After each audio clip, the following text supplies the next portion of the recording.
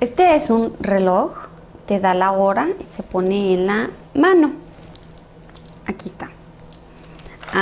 Estas son unas llaves y te ayudan a entrar a la casa o al carro o al trabajo.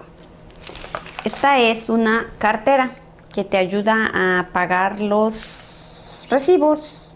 Tiene dinero y identificaciones. Y usualmente va en el paquete de un hombre.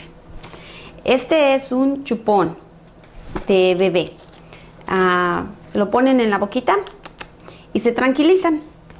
Este es un teléfono y hablas con las personas y dices hola. Este es un abrelatas y es indispensable en la cocina americana usualmente. También en otras, pero más en la americana, que todo está en latas. Este es un portarretratos y ahí están las fotos y sirve para momentos de nostalgia y de alegría. Y este es un molcajete de México